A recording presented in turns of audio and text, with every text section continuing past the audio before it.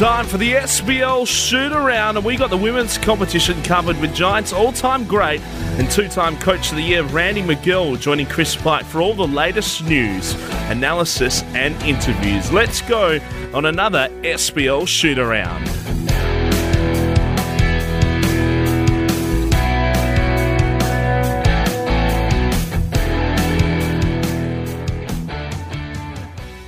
Hello and welcome to another week of Women's SBL Shoot-Around. We're getting ever so closer to some basketball action on the court, Randy. Only 3 weeks now and we'll see some West Coast Classic action, and we've actually got the fixtures now announced as well, so we can go through the round one fixtures before these shows out. So I guess once you can see the actual games on paper, it starts to become a bit more real, so that's pretty exciting. And this is our 6th episode, and we think we're building some nice momentum here as well, and we've taken things up. Not that last week wasn't a high level thanks to Craig Mansfield, but we've gone to one of the all-time great sporting families in Western Australia this week, and one of WA's greatest basketball products as well. Mel Marsh is going to be joining us on the show, so really excited to speak to Mel, and she's got a hell of a journey to speak about, so we'll go through all of that with her. I'm Chris Pike, your co-host here on SBL Shoot-Around, but the man that you've tuned in to listen to, Randy Meagle. Thanks for joining me once again. Yeah, thanks a lot, Chris. And what a beautiful day it's been today outside in Perth. Beautiful wintry day.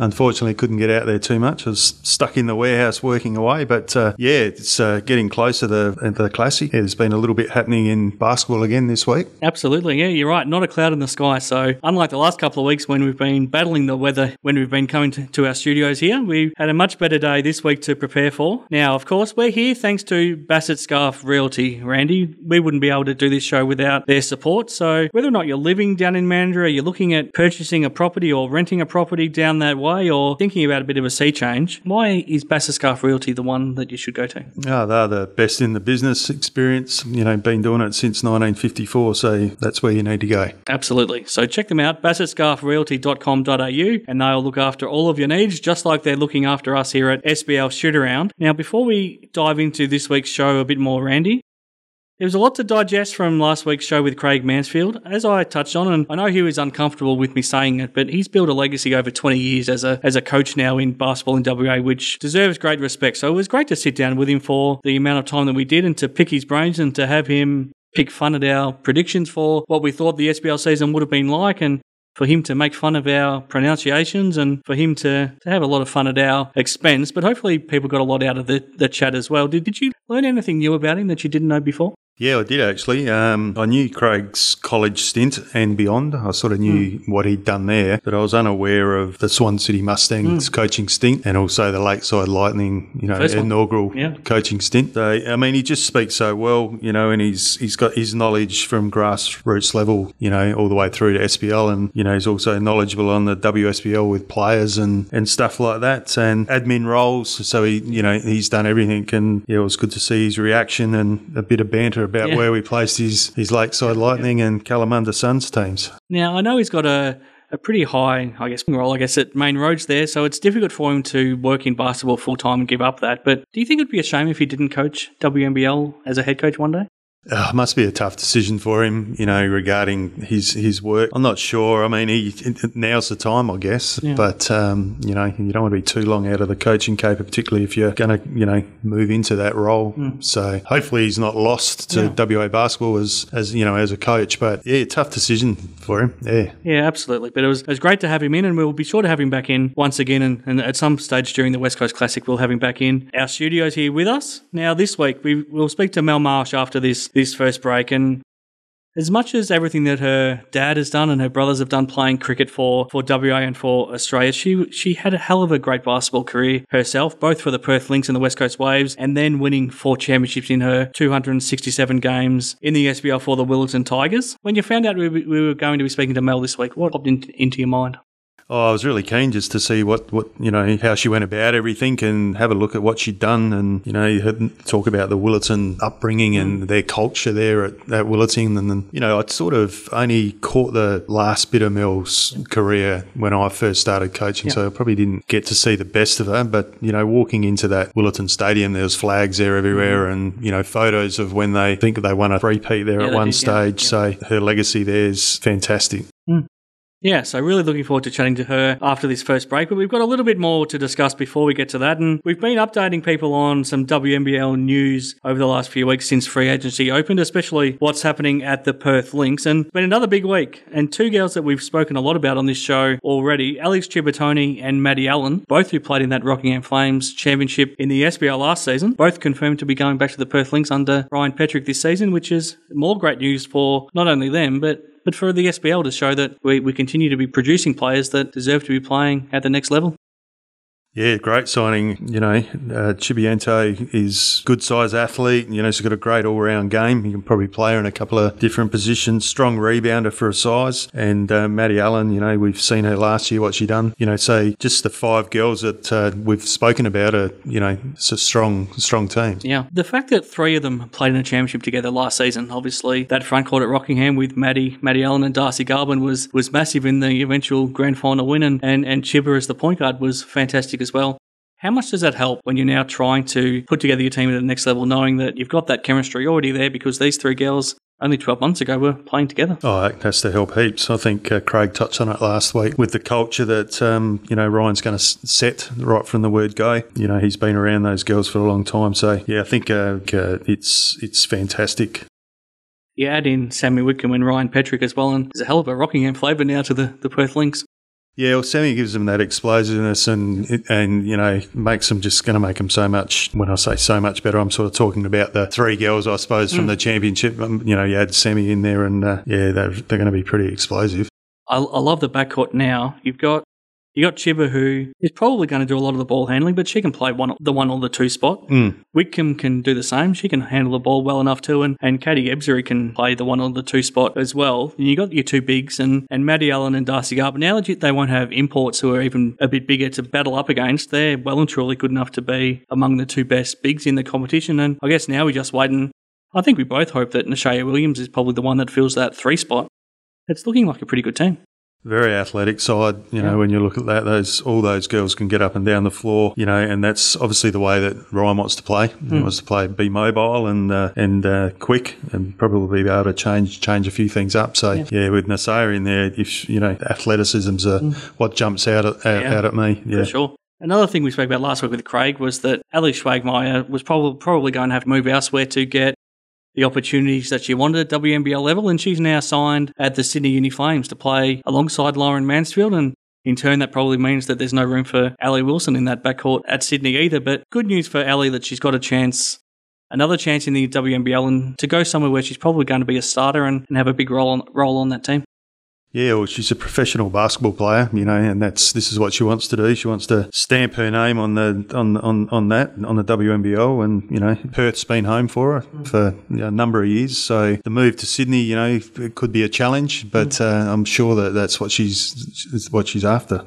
I think she's someone that we need to speak to on this show as well. So stay tuned for the coming weeks and we'll track her down, and I'm sure she'll be happy to chat to us, Randy, and I'm sure we won't bring up that grand final too many times because I did promise. Now, I wanted to, before we get to Mel Marsh, because we're seeing so many of these SBL players now get a chance at the WNBL, I wanted to run through some other players that we've got playing locally that I wanted to see if you think that they've got the potential to either grab a chance in the WNBL for a full roster spot, or run through some of the younger players and see if you think they should be given a chance in the program to develop and then hopefully down the track turn into, full WNBL players. How about I run through my list and then you just give a general description? Maybe that's easier than putting a yes or no on individual players. I mean, it depends on the dynamic and what fit, the Lynx are looking for, whether they, want a body player, a defensive stopper, someone that can put pressure on a ball carrier. It's a hard one. Asking for yes or no might be putting a bit too much of a target on your head. Yeah, I reckon. So let's take a different approach. But I'll run through the list.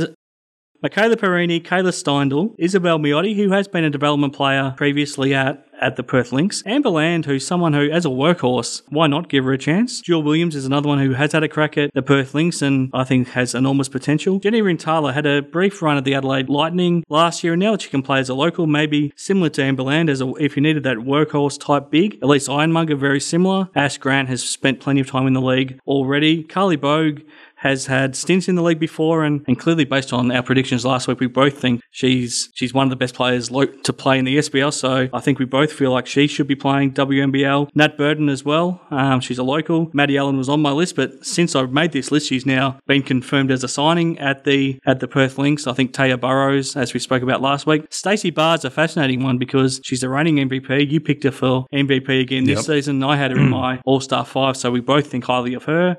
Sam Roscoe, another talented big. Her teammate at Sterling, Taylor Hepburn. BJ Moyes, who, if you needed an experienced point guard to come in and play 5 or 10 minutes, if you needed to give someone a breather, then, she has what it takes. And I guess in Australia Williams, I think it's a matter of time before she does put pen to paper. You don't need to get specific, but what do you think, what does it take to, I guess, make the jump from a really good SBL player to getting that chance at the next level?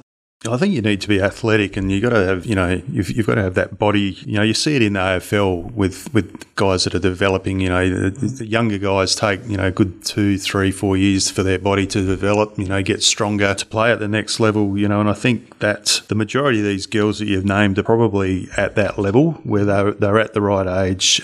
Physically, they're at the right age, and athletic, they're at the right age. So it just comes down to a fit. I mean, Prinny can obviously run the point. I mean, Steindl has played in the league and done very, very well. Yep. Probably would suit the way that Ryan's going to play if he plays the same way as he played down at Rockingham. Isabel Miotti, athletic, in a sort of 23, sort of in the right age bracket. I mean, Amber Lang play a role, as a body type player. Jill Williams, she was in the squad last year, got time, so obviously there's something there. She can shoot the 3-ball, handle the ball. She penetrates well. Jenny Rentalia got the size, can shoot the 3, tall, defend the big. Same as Elise, it's probably very similar to an Amber Lang, play a role. Ash Grant, absolutely. Really quick up and down the floor. Good defender. I think her defence is outstanding. I think she got named in the defensive team of the year. I'm not sure whether it was last year, but,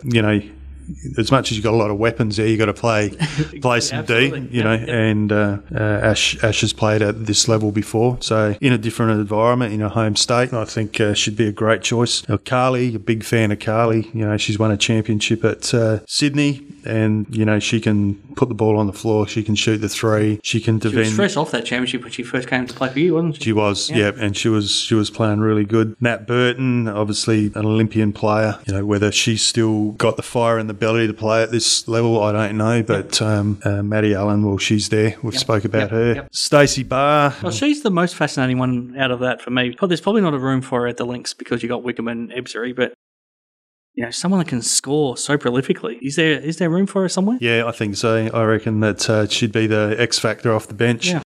Things aren't working out, so you need to try something a little bit different. Stacey would be the girl that you'd put in there. She's strong-bodied. Yep. She can take it at the basket, good 3-point shooter. So, it'd be really good to see her in the league. But Sam Roscoe, well, absolutely. Sam's in that age group. Solid. She gets up and down the floor, pretty similar to Hepburn, I suppose, in size. Both girls shoot the rock well. BJ Moyes, well, she's a lot older, but maybe there is room still for that experienced veteran. Yeah, she's a tiger, like defensively, she's in your face from all the way up the floor, so she could be a nuisance factor and just pressure the ball carrier for, certain periods of the game and wear someone down. And Nasaya Williams, well, we've spoken about her before. Now, the next generation of players, so these are the type of players I'd be looking as potential development players. The ones that have caught my eye, I guess, in the last year or two in the SBL, Ruby Bennett, the Coburn Cougars. It's been tough to stand out at East Perth just because of how tough they've been doing the last couple of years, but Cameron Flynn has been one that's always stood out to me as somebody put in a better situation. She has a lot of natural ability. Rose Ariang has got enormous physical gifts, and you might be able to give an update. We might have lost her to a different sport. Georgia Dennehy has had a crack already as a development player. I wonder if she'll get another chance. Jay Flynn is someone that's always shown good signs for me at Lakeside. Bella Green at the Perry Lakes Hawks, who I think has shown some really exciting signs under the coaching of Docky. Jesney Cooper, she's never had a great chance for many minutes at Rockingham, but she's made the move Coburn this season. I think she has an enormous potential as a pure scorer. Paige Harris is someone who has made the move from the Slammers, and I think as a 3 or a 4 who can rebound strongly, could do some good things. Adele East, another promising young slammer. Is it Javine Fitch, who got the famous surname, and you never know where that can take you if she can show a little bit with the Slammers. Georgina Harding up at the Senators, somebody who I think she's still only 16 or so 17, but I know Dion D'Agostino is very high on her talent, and she's someone who maybe it's better to get her into the system sooner or later. Imogen Alif from the Willerton Tigers, I think she might be over at college, but I think sooner or later we'll be seeing her become a star. And Sophie Main's another one under Simon Parker at Willerton who has huge potential. Anyone jump out at you there who you think could really become a star moving forward and potentially make that jump? Well, obviously not coaching last year. I sort of missed a little bit, but I did see, a number of games, and Ruby Ben really impressed me just with the improvement from when I was coaching in that 1 year. She jumps off the page. Rosa Rang is playing netball. So, she's playing for the East Fremantle Sharks. Mm-hmm. She's a sister of Sunday Rang, who's a very good netball player. But Rose, I thought, always fought a good battle for East Perth, and she was on the boards and she could definitely be a development player if she wanted to come back to basketball, which I don't know which path she's going down.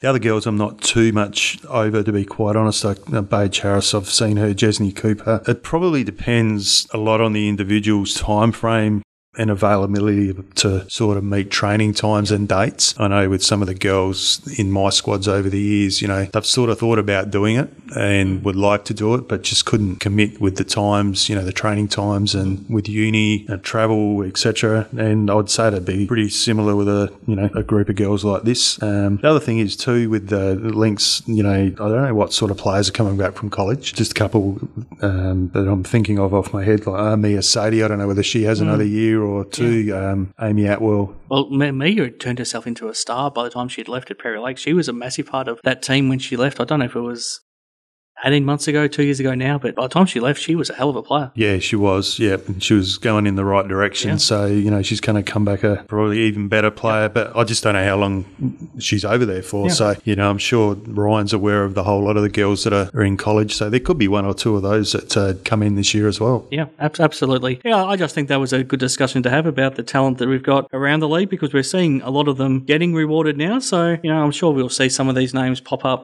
as well. And if you don't, let's not make any mistake about it. Playing in the SBL is still a terrific standard, and looking ahead to next year playing as part of the NBL 1 competition, it's no shame if you don't make the jump to the next level. You can make a great career out of yourself at SBL or NBL 1 level too.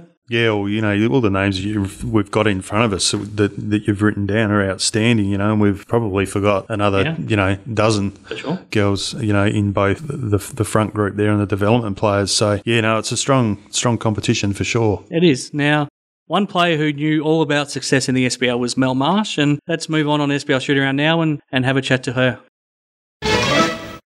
Okay, back here on SBL Shoot Around, and we've had some treats so far on this show, Randy, but this one might just top the lot, I think. We're very blessed to be joined by one of WA basketball's all-time great players, Mel Marsh, who is still the game's record holder at the Perth Lynx, the West Coast Waves. She's a 4-time championship winner at the Willerton Tigers. So between those two, she's played over 500 top-level senior games. So she's had quite the basketball career to talk about. And still, I'm sure the first thing that people mention when they see her is her dad and her brothers, but let's try to limit the focus on them. Here, Randy. Mel, how do I find you this evening? Hello, guys. That was quite an introduction. Thank you very much. Now, as we talked about before we just started recording, you've been out of basketball a little while. You stepped away after that last season you had at Willerton and had a couple of kids since then, and you might not have kept that close of an eye on basketball, but when you do reflect on the fact that everything I just mentioned, the 500-plus games, 266 at WNBL level, 267 in the SBL and the championships and everything that you achieved, are you pretty proud when you get a chance to look back and reflect? Yeah, I guess it's sort of not something that you tend to do yourself, but I think every now and then when I'm back involved in basketball, or I'm going down to Willerton or the Link when I can, you sort of I get reminded, I guess, of just what I've done. And yeah, I think, my gosh, how on earth did I play for that long? The longevity in the game, what you put your body under. So yeah, I'm incredibly proud of what I've achieved, and I guess just like I said before, just that longevity that I was able to play the game for. Yeah, Mel, Randy here. How are you? Yeah, good, thanks. That's good. You would have had so many great memories in your basketball career. Do you have a few of your favourites? What would they be? I reckon definitely winning the championship with Willerton were one of the greatest things that I ever did, just because I think when you start out, obviously starting at Willerton, I have such a passion for the club, and it just sort of shaped who I am, not only as a basketballer, but as a person. And I think the friendships you make, what gain from all different types of coaches, different types of players, your volunteers, your supporters, just, all the things that, where I started, I think for me would be the championships at Willerton. And I think probably my time in terms of playing for WA, being captain was obviously a really proud moment. I played finals basketball with Adelaide for a season, getting to the semi-final, playing against Lauren Jackson. Those sorts of things are pretty memorable as well, but it's hard to beat what you build at club level. And like I said before, just where you start, where your passion for the game comes from, what you learn about the game on and off court is just so valuable. I sort of can't go back or can't beat the wins at Willerton and the, couple of games that just stand out over the time. Obviously, when I was younger, it would have been that rivalry between Willerton and Coburn, Fleur McIntyre, Showtime Nick, all those memorable, just not necessarily games, but seasons that you can remember. And then, starting off as a junior, I played obviously with Sue Williams, Megan Clark, Danny Ramsey, just some amazing players. And then obviously as I got older, it was the Zoe Harpers, the Kate Malpass, and obviously, people that I'm still friends with now. So yeah, it's hard to pinpoint sort of one direct moment, but Willerton definitely hard to beat that. You started playing at Willerton in 2000 in the SBL, and you also played your first WNBL season 2000-2001. I haven't done the maths, but were you only 15 or 16? How old were you when you started? I can't remember. I think I was 16. Or, no, I think I might have been 16 when I had my first game. But it was that season where I'll never forget, Jenny Bedford was studying at the time and she had an exam, and so that was literally my call up. And so I was like, thank you for taking that exam. But travel Townsville for that game, and I literally could run you through everything. I just remember it so vividly. It was amazing. Now, when you look at it, and you're still the games record holder for whether it's the Perth Lynx or the West Coast Waves, whatever you want to call it. I know you didn't play finals in all of those years, which is another matter, but the fact that you're the all-time games record holder, I still think you're well clear in terms of having scored the most points by anybody, and you're obviously a WA born and bred person, and so is your family. How proud are you of those things? Yeah, look, it's not what you set out to do. You don't set out for individual accolades, and I would have happily taken the championship or just any finals games. But I think when you retire and then you reflect years later, it is, I guess it's nice in terms of, the effort that I put in and the time that I spent just to have those things. I think maybe Darcy Garvin might be probably ready to top me in terms of the games played by a WA player. Obviously her coming home this year, and hopefully she's set here now. She's been playing for since she was about my age. So I reckon she's probably the closest one to around there. But I'm just really proud of what I've done over that time, and definitely I look back with fond memories for sure. Well, what used to drive you to perform every time you walked on the court? Was there anything that stood out? I think I just had this sort of hunger to want to be the best that I could be, and I always lived by one of the things that Dad always said to me, obviously Sean and Mitch have played for Australia, Dad played for Australia, and I just wasn't at that next level, and it was really hard. I would have seasons where, deep down, I think I was really sick of where I was as a player, so I knew that I could be an amazing player for WA, and I knew that playing for Australia was going to be hard, but I always said to myself, look, if I walk away after playing for 15 years knowing that I've given everything I've got and I didn't play for Australia, I'm okay with that. But if I spend years just, not giving everything, and then, I'll always regret or have moments where I think, geez, if I just worked harder those couple of years, or if I just worked harder in the middle, would it have changed? So I guess for me it was knowing that, I just needed to work as hard as I possibly could, be the best version of me that I could be on and off the court, not just as a player, but as a person, what you do for the club. And if it meant playing for Australia, so be it. But if it didn't, and in my case it didn't, it was just knowing that I gave it absolutely everything. And I look back now and I go, I didn't play for Australia, but wow, I had a great career. And, what I was able to do for WA just makes me immensely proud within myself. Yeah, I mean, I still think you deserve to be considered one of the state's great basketball players for what you did at WNBL level, but also at Willetton. It's a remarkable club where a couple of other clubs might lay claim to this as well, but to me, they're the dominant women's program in the state and probably one of the greatest, clubs nationwide. And you have a look at the success you were part of, and you grew up obviously, right coming through Willetton, and you started playing when you were a teenager there, and that's where you played your very last game in that 2015 final. How big a part of your life is Willetton? Oh, it's huge. I mean, I started at, Willetton Primary School and then went to Willetton High School. In between, Mum and Dad tried to put me into Penrose College 6 months, where I literally cried every day for 6 months. I'm not joking. Yeah. Until eventually Mum said to my dad, you need to take her because I can't handle this anymore. And for me, all I wanted to do was go to Willetton Basketball Scholarship. Yep. So being in Willetton, from primary school, high school, basketball scholarship, and then being involved in a club where winning is a culture. And it's really, when you're involved in a club like that and you are surrounded by success from the start, I guess it becomes second nature. And so you develop this, hunger for winning. And when you don't win, you don't panic because you've been around winning. You know how to win. And it was always something, that I always looked at between Willetton and WA, was that with Willetton, we knew how to win. And I look at my time with, playing basketball with the Lynx was, we weren't overly successful. So we never developed that winning culture, which meant in games or in moments when we, were capable of winning, we weren't able to, because in my eyes, it just hadn't been that winning culture. And I look back at Willetton is that we had that winning culture. I didn't know any different. I mean, when I started, we won, we were in finals. I don't think, I could be wrong, but I don't think I ever did play in finals campaign at my time at Willetton. So, yeah, the club itself just has this amazing winning culture. It has a steady, steady people that have always been there. There's Phil Nixon, Jenny Clark, got the Blacks, Narelle. The same people are down there, and I know that sometimes people say, oh God, the same people here for 20 years, but in my eyes, that's what builds a strong foundation. That's what builds a successful club, and that's what develops these cultures where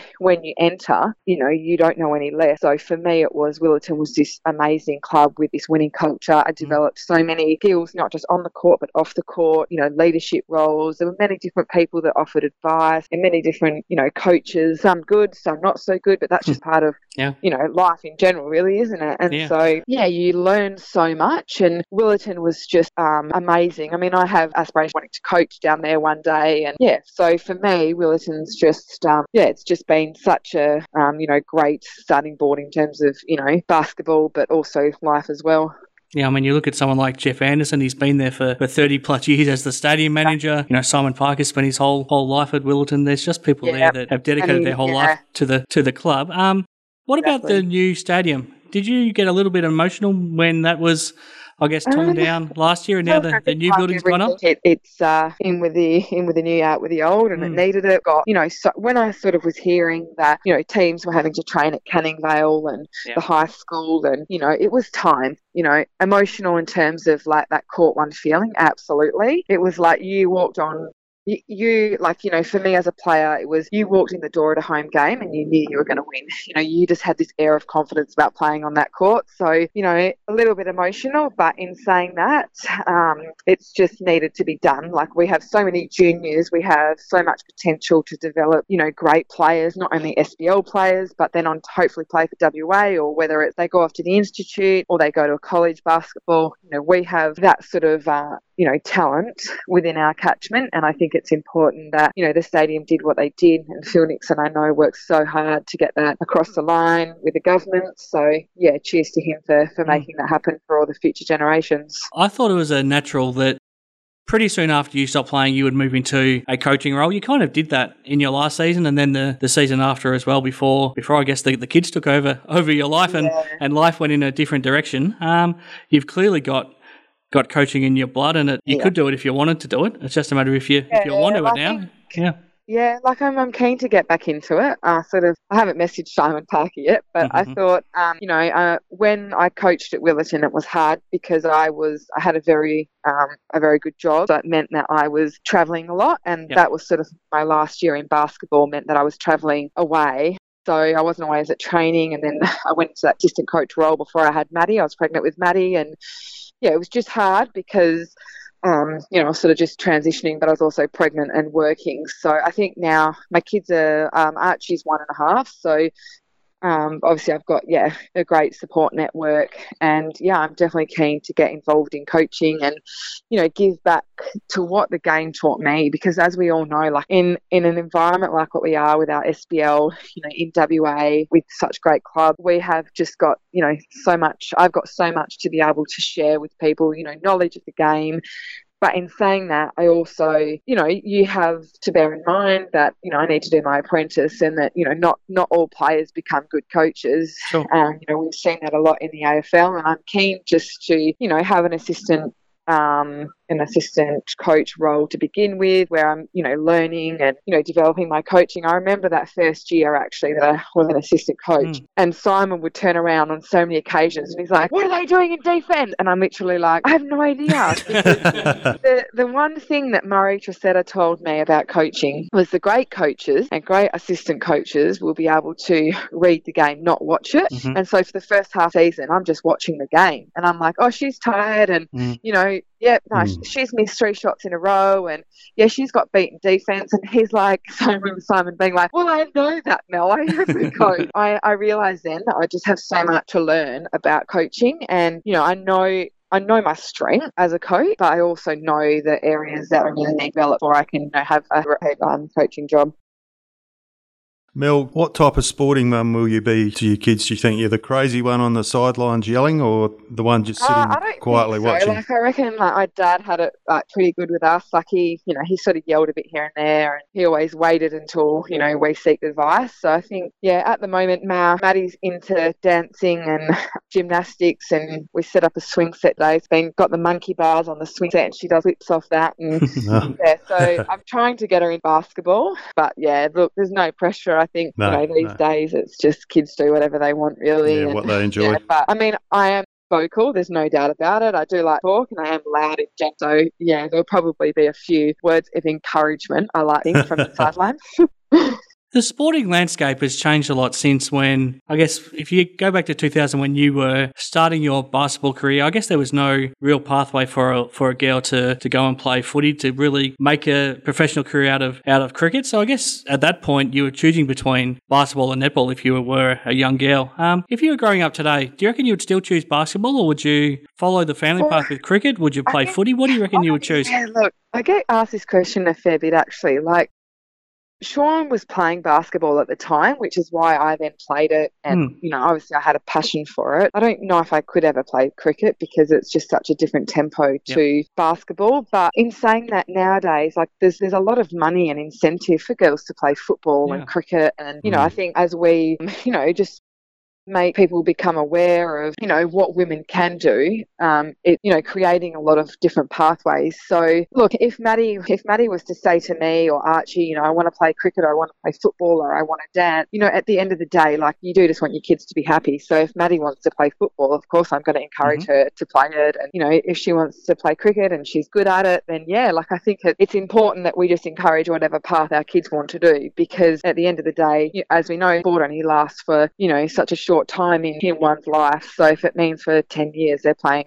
sport that they love, so be it. But I guess it's also exciting that we have so many different pathways for women these days. But like you said, in my days, it was just basketball and netball. And funny though, I'm actually playing a lot of social netball now and not basketball. Yep. So, it's interesting how, and I really enjoy it. I get frustrated at times, and I always get called for 3 feet and contact and all sorts of things. But, it's funny how after all these years of playing, I'm playing more netball now than I ever have. Do you get told to not shoot like a basketballer? I played some social netball, and I kept getting told off and said, stop shooting like you're shooting a basketball. I think the first thing I get is, "Oh, you've played basketball?" And I'm like, yeah, just a little bit over my time. But there's I started off in defence, which, as we know, in basketball wasn't my strong point, and I don't really like playing defence. So, yeah, and then I went to shooter. So, yeah, good. Like, I enjoy GA is my preferred position, but, yeah, it just depends on, obviously, straight after kids, I need to go back into GS where I didn't have to run so far. And how's the body holding up, Mel?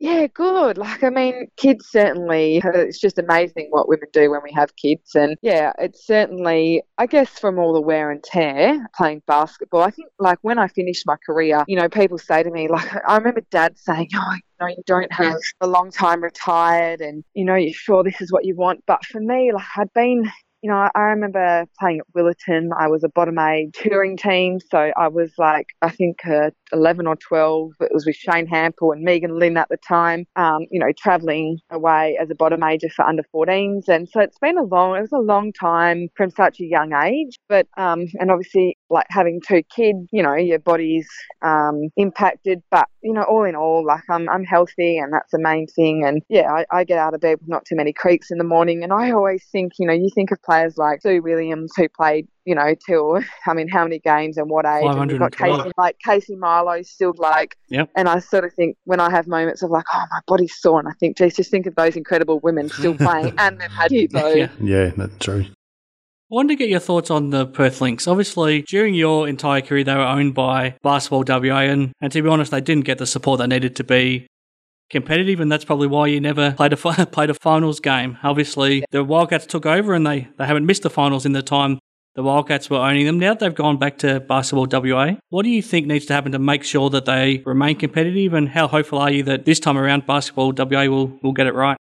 Yeah, I mean, obviously when the Wildcats took over, I mean, I don't know. I'm just looking in from an outsider's point of view, but there surely had been injection of money because we were able to, you know, get some incredible players. I don't know how many WA players were involved in that, but, you know, and I guess it's what every state does. They have an injection of an American. We obviously had Sammy Whitcomb and, you know, some incredible players that were, you know, we were able to secure. So, yeah. And then, I mean, I look at when I played, like, you know, we struggled to get, you know, belly like anyone because of the financial side of things. And, you know, often like what I got paid, I mean, I was grateful to get paid, don't get me wrong. You know, it wasn't a lot of money, but I also knew, I guess, what I was capable of, you know, doing and not doing. So, you know, I knew I was never going to be someone that earned, you know, $80,000. I just didn't have that talent. But in saying, you know, I guess with the Wildcats taking over, they obviously, like I said, had to be an injection of money, which meant we secured good players. We were then able to ensure that these players were in an environment where they were full-time athletes, which is something that we never got. You know, we had to work, we had, you know, job within basketball, and it just goes to show,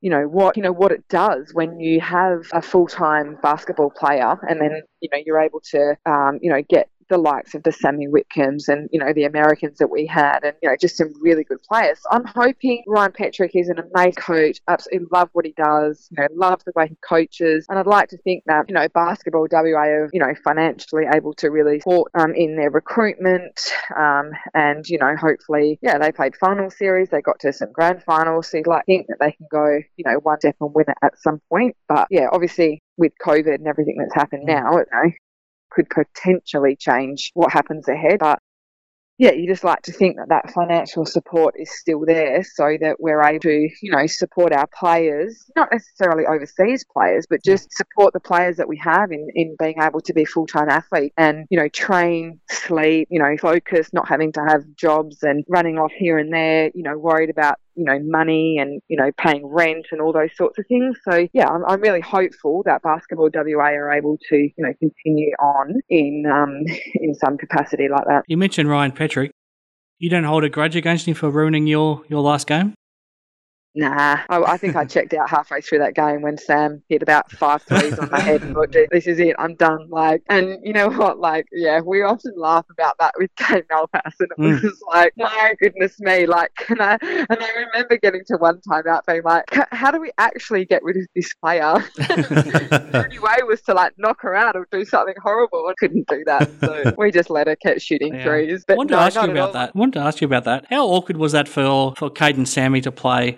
I think Kate just didn't want to guard her and didn't want to be part of it just because obviously they'd become a couple by then. How awkward was it leading up to that grand final? At that stage, I don't know how many people knew, and I certainly know that there was something going on, and I'm thinking in my head, I'm like, if only you'd have told me that something was going on, I wouldn't have bloody I would have put someone else on it. Yeah. But no, look, yeah, it was fine. They're the types of things now that you've played and you just, remove yourself from basketball and you have kids and there's just so much more to life. You just look back and laugh, and you just think, wow, they're just like memories that we're like lucky that we have forever.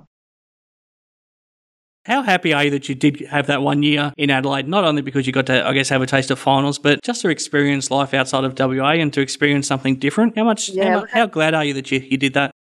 I think that contributed to how long I came back and played for with WA, because I went away and just got a taste of how successful other club, like how, a successful club is and, what it really takes to, be an athlete. And just I thrived, although I didn't play a lot of minutes over there, I thrived physically because we were just, I was a full-time athlete in Adelaide. I mean, I didn't get hardly any money. I think I got paid $2,500 for a season, but I was I don't even know if I was working. If I was, it might have been 1 day a week. But I was with Chris Lucas or someone? Yeah, Chris Lucas. Yeah. And he just created this environment where no matter what the circumstances were, he was available for you as a player. So I did a lot of shooting in the morning before work. You were in the gym. I was provided, dietitian. I had extra gym sessions at the start to get myself fit. It was just such an incredible, it was a really great environment for, for an athlete to succeed. And I certainly did. And,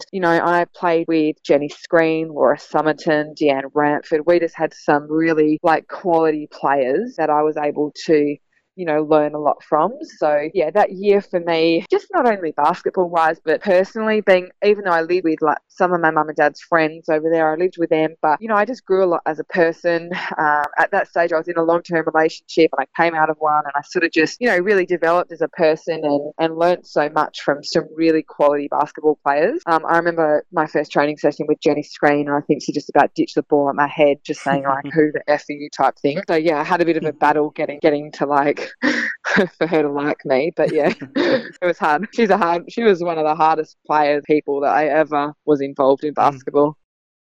Yeah, Mel, I was lucky myself being a South Australian person. I had Chris as my coach for a couple of years at Central Districts as well, so I know what you're talking about. I was just going to say, correct me if I'm wrong, is that the year that they changed their name to the Adelaide Fellas? It was, yeah. Wow. It certainly was. Yeah, that was strange, wasn't it? It was strange, but it was at the end of the day, it was money, and it came down to the fact that and they still are having problems every year, trying to get owners, and it keeps going back to Basketball South Australia, and then it gets bought out and it goes back, and at one stage, Angela Marino's dad bought them, and then that went, So at the time, it was everyone. I mean, we surely were. I mean, we know we were the laughing stock of the league in terms of our name, but it was also we would rather play as the Adelaide Fellas than not play, and that was the reality of the situation. But yeah, it was interesting. So the sponsor was Fellas Gifts. Okay. Just for that's it, Fellas Gifts. Yeah, and you walk in there and it's right. But hey, it was money, and it was sponsorship money that we needed to survive and to be able to play. So in our eyes, we were so grateful that we had just a brand and a sponsor that wanted to help us play. The number 14, what led you to wearing that in the first place, and what goes through your mind when you now walk into a Perth Lynx game and see that hanging from the middle of the roof? Pretty surreal. I remember when I went with Mel McClure, and obviously she takes her kids every week. She's just I just love Mel. She's such an amazing person. She was one of the hardest people I played with as well. But yeah, I remember once we were just sitting there looking up being wow, can you believe? I just would have never have dreamed it, because when I started, I was with some, Tally Bevilacqua, the Mel McClures, Kim Morecambe's. There was just so many great players, and I just never ever, not at any point in my career did I think, geez, I want my shirt up there. It was always just, I love playing the game, and I loved what the game did for me, on and off the court, and I just had that real passion, for most of my career. I certainly had my moment, but my passion was there. So for when I walk in now, I guess having kids, it's I just can't wait till Maddie's old enough and I can take Maddie and be oh, that's me. And I don't really ever know when 14 came from, to be honest. So yeah, I started off playing as number 8, but anything, when you go into a team and you're not the main player, you just take what you get given. So I think initially it was Jenny Bedford had number 8, someone else, I think I wore number 12 to start with maybe, and yeah, I just ended up with 14, and then that was it. But from memory, you didn't wear 14 at Willetton, did you? No, I think I always wore number 5 at Yeah, I think Littleton. so, I did yeah. as a junior.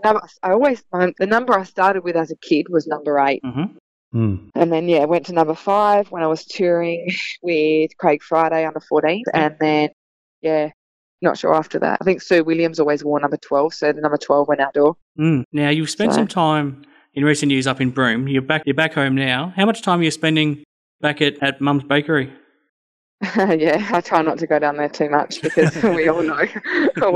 That's not good for me and my figure. So, I do a lot of Mum's social media work for her. But, that's about all. Try and stay away at a distance.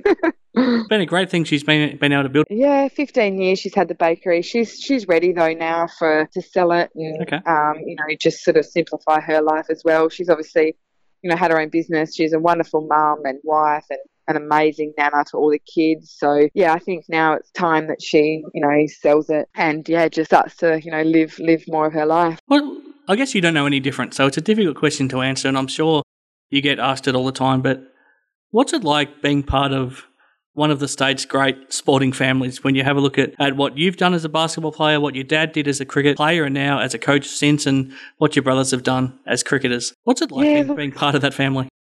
I think I'm just proud, really. We don't really know any different, and we are, we've all had our highs and lows and ups and downs, and as sports people, as families. But I think more than ever, the 5 of us are so close. It's just been, the last, I think because obviously I'm not playing, Sean nearing on the end of his career. Hopefully he's got another couple of years left in him. And I think Mitchell, just the way his career's shaping is that, we just have such more of an appreciation for each other, and whether that's just as you get older as well. But we're just grateful, during the COVID, like many families, when we were able to see each other, we just sat out the front of Mum and Dad's house with a little, pit fire, just sat around, just having a couple of red wines and, really went back to that really strong family. And so in terms of, their careers and Dad's career, I just immensely proud of what we've been able to achieve. And there's lots of other, sporting families. I think of the Kerrs and there's so many that, are playing football and, so obviously grateful, but there's lots of great families out there doing wonderful things. What's motherhood like? Is it everything that you hoped it would be? Yeah, look, it's unreal. I just love it. It's I think that's why I'm able to look back on basketball and really think, wow, what I did in basketball was amazing, but it just nothing compares to, being able to be a mum. And there's so many, I'm just grateful that, I was able, to have kids. And I've got a little boy and a little girl, and they're just amazing. And just giving me sort of a new lease on the next chapter of life. And they're great kids. They buttons at time. Maddie's as full on as they get, talks just as much as me and asks just as many questions as me, and she's as loud as me. So and then little Archie's a little bit more reserved, and it really is just the most amazing thing being a mum. I guess for a lot of us, COVID-19 has given us that little bit of time to maybe reflect on where we're at in our lives and think about where the next stage is. And you just mentioned it there. Has it given you the chance to maybe think about career-wise where you might like to head from here? And in terms of basketball, has it given you that, you touched on it before, has it given you that hunger to get back involved as a coach potentially? Yeah, definitely. I think when you have kids, it just sort of well, for me personally, my I guess drive for my career changed, and I'm just the last couple of years I've just been in a mum bubble really and loving it. And so I think now the kids are getting a bit obviously Maddie's nearly 4, they'd come a bit more independent, and I know how important basketball was to me because of the environment that you're created in terms of the people you meet, what you get taught playing in team sport, all those sorts of things. So I definitely, during COVID, I was able to think, right, this is, I want to coach. Hopefully I can, pick up an assistant role next year. Obviously, I'd love Willetton, but, if there's no position for me there, then, obviously, you start to, think about other clubs and, just want to get involved, in some level anyway. Maybe it's whether I start off with some junior teams and, learn my way, around the club that way. I'm really happy just to do anything as long as you're coaching and, you're learning. But I spent a lot of time with the kids during COVID and, a lot of people are like, oh, how did you go? But personally, I just loved it, being around my family and, having the kids all the time. So it was great. Now, we better wrap it up and let you go. How on earth were you able to give us this much time without the kids interrupting? I know, yeah. Swampy's here with me, so all good. Fantastic, Mel. It was a pleasure. Actually, one very quick one. I've always wanted to ask you this. Where did the nickname Min come from? Oh, it's funny. I've been asked like a bit about that lately. So when we grew up on the farm in Wandering, and my nan Joan and Ted had a dog called Min, and like apparently the dog died when I was born, and my nan and pop loved dogs so much, so I just started getting a nickname called Min. Wow! And then when I went to funny, not really fun. Like, there's nothing like really to it. But then I went to Willetton Primary School, and my best friend was a Melanie. And so right from the word go, when we were in primary school, she was Mel and I was Min, and it just stuck all the way through high school. And that's been it, really. Sean is the only one to call me Mel, and I don't know why. I've never really asked him, but yeah, everyone calls me Min. Yep. I get Auntie Min from Austin's like, "Hi, Auntie Min."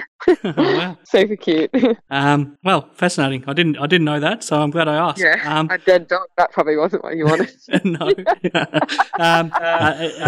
It's been fantastic to reflect on your time in basketball and everything else. I've spoken to you about a lot of things over the years, but never actually sat down and had a chat like this. So it's been great to actually get your thoughts on a whole lot of things and.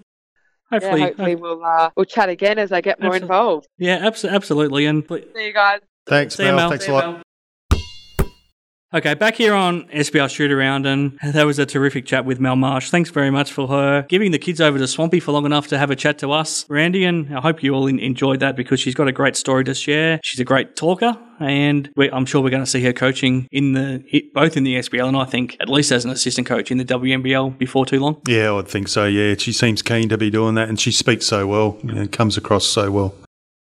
Absolutely. So thanks, Mel, for that. Now, the West Coast Classic, Randy, we're getting ever so close now. We're 3 weeks away from it starting. It starts Friday, July the 24th, and that Friday night, we've got a full round of fixtures. So we've got the Joondalup Bulls playing the Perth Redbacks at HBF Arena, the grand opening of Willetton Basketball Stadium. So Willetton hosting the Lakeside Lightning. We've got the East Perth Eagles playing the Kalamunda Eastern Suns at Mirrabooka. Southwest Slammers at home to the Mandurah Magic at Eton, so on a Friday night. That's interesting for the players playing for Mandurah to get down there on time. And then the Perry Lakes Hawks playing the Warwick Senators at Bendat Basketball Centre. 3 more games on the Saturday. The Mandurah Magic hosting the Perth Redbacks. Rockingham Flames against the Coburn Cougars. 4 more games, Kalamunda Eastern Suns and the Willetton Tigers and the Warwick Senators, which leads us into what we're about to speak about. The Warwick Senators playing the Goldfields Giants at Warwick Stadium. And that's right, we're not on the men's SBL shoot-around, we're on women's SBL shoot-around, and that's a women's fixture to talk about. Yeah, well, I got a couple of messages this week, was told that this was going to happen, and I'm not sure whether it is still 100% true, because I got a message back later saying that it's not going on, but they're in the fixtures. Yep. When did the fixtures come out? Today. Yeah, okay, all right. Well, we're recording this on Thursday. It'd be great if they are. I mean, it's a nice little, 7 or 8 week tournament for them to test the water, and, those girls get great experience over that time. Well, how exciting is it? If you're someone playing in Kalgoorlie right now as a female, you have a ceiling of playing locally, and that's really your limit, and I guess the country championships are your high point. How excited would you be to get this opportunity? They'd be excited. I mean, they've been playing D-League for 2 years, and this is the next stepping stone. Yep. So they'll get a taste of that, and they can probably go back and have a look at it and say, is it worth it, or is it feasible to do this? What do you think? Could it work long term? I don't really know. I think financially it'd test them out. I think as far as talent goes, they would be okay. Mm-hmm. Whether they could sustain it or not, I'm not too sure. We've had the Buccaneers women go through that, and they didn't survive. So times have changed, and one thing about that city is they get behind their team. So, what do you see the difference between Kalgoorlie and Geraldton in terms of being able to have a women's team and being able to make it a success? Is one city more capable of doing it than another, do you think? I'm not too sure. I think perhaps the working options in Kalgoorlie, there may be a little bit more employment up there. I'm not 100% sure, but that could something that the girls could look at and think, okay, well, I'm not getting anything happening down here. In terms of your coaching future, if there was a team in Kalgoorlie, would they be able to try to lure you out of this hiatus from coaching to try to get you to coach a team? Given you're the captain of the 20-year anniversary team already, the Giants, would they be able to get you to come back? Yeah, they would. Yeah, wow. Yeah, I'd definitely make the phone call. Someone had the Giants. I think Creaky's up there doing a good job. There's, you can be the coach of his women's team. Yeah, no, it does interest me. But obviously, if I've got employment and family down here, I've got a lot of commitments and stuff like that. But if there was one team that I'd like to coach, I'd always like to go back there and give something back as far as doing something like that. It'd be exciting. Well, there we go. It's the first time you've expressed a desire to coach again, Randy, on this show. So hopefully being back involved in some sense talking about basketball is stoking that fire for you. I sort of have said that I wouldn't mind doing kids, but, that's something. But Kalgoorlie must be dear to your heart. And you must have had such a great 10 years there that for you to have such fond feelings, it must be still a big piece of your heart. Yeah, I just love the people up there, and I know that they'd be right behind it. They wouldn't be going in half-hearted, and they wouldn't be going in just to make the numbers, you know. So I know that they'd be able to put a competitive side on the court. Now that we're 3 weeks away, and teams have been able to spend a few weeks now back on the court training. I know for the first couple of weeks it was pretty light on, but now they're pretty much into full scrimmaging. As a coach, how close to being fully prepared for a season would you be now, and what sort of things would you be mindful of? Yeah, it'd be difficult. Well, they probably announced it, 3-4 weeks ago. Yeah. So they're pre-season, or would be a six week sort of pre-season to get ready. And you heard them talk about the AFL with the injuries and stuff. You just hope the girls are doing the right training and doing everything correctly, because once they hit the ground up and running, they're going to be going at full speed. You just want to hope that they've done everything properly there. And the last thing we want to see is any sort of injuries in the first few rounds. So that would be a concern for me as a coach. What sort of support or medical or strength and conditioning staff do you have? Do you have pretty good support? On and off. We sort of did one season, then another season we didn't, but I always got help from professional people as far as the strength and conditioning goes. They always help me every year. And then once we got into the basketball side of things, and then I changed stuff up. Yeah. Yep. I guess in Mandurah you had someone like Rachel who could pretty much take care of herself as well. So some of your players are better equipped than others to take care of themselves, and I guess some of your players need you to probably keep a bit more of a close eye on them. Yeah, we did have a sponsor down there called 4Life Physio who, helped us out immensely, and, would always find time for the girls and help them out. So they were right on top of it, training, stuff like that. Very good. Okay, so, yeah, the countdown now to July 24 is on in earnest, so it won't be long at all until we'll be able to go out and check out some games, Randy. So that'll be exciting, and we'll have to change up our format here a little bit. All of a sudden we'll have games to preview, we'll have games to wrap up, and all sorts of things. So that's all to look forward to moving forward. But right now, this was another fun show. Even if we didn't have basketball action to talk about, I still think this has been well and truly worth doing, Randy. So I'm really glad that you enjoyed to share this journey with me. Hopefully you're enjoying it. Mel Marsh was a tremendous guest as well for this week. Hopefully you all enjoyed that. Thanks to Bassett Scarf Realty for making it possible. I'll sign off for another week. I'm Chris Pike. Randy Meagle, can you leave us with? Yeah, I'm just really excited about the last couple of interviews we've had with Craig and Mel. They both speak so well, And one thing that stands out with Mel is the fact that she's played through, her career through her late 20s and early 30s, and got everything out of her body and what she wanted out of basketball. And I think that's one thing that I've sort of noticed in the SBL is those girls in their later 20s that just aren't there. We seem to have a lot of juniors and girls that in their early 20s, and then there's not a great deal of girls that get it through to 30 anymore. We've got our exceptions, obviously, which we speak about, regularly, but just seems to be a gap there quite often. And, in the men's comp, they continue on, but for whatever reason, the girls seem to drop out a little bit. So it'd be good if we could have more girls reaching, the 300 games and just making that competition stronger. So that's all for me this week. And I look forward to next week, and hopefully we can find another good interview to carry this on.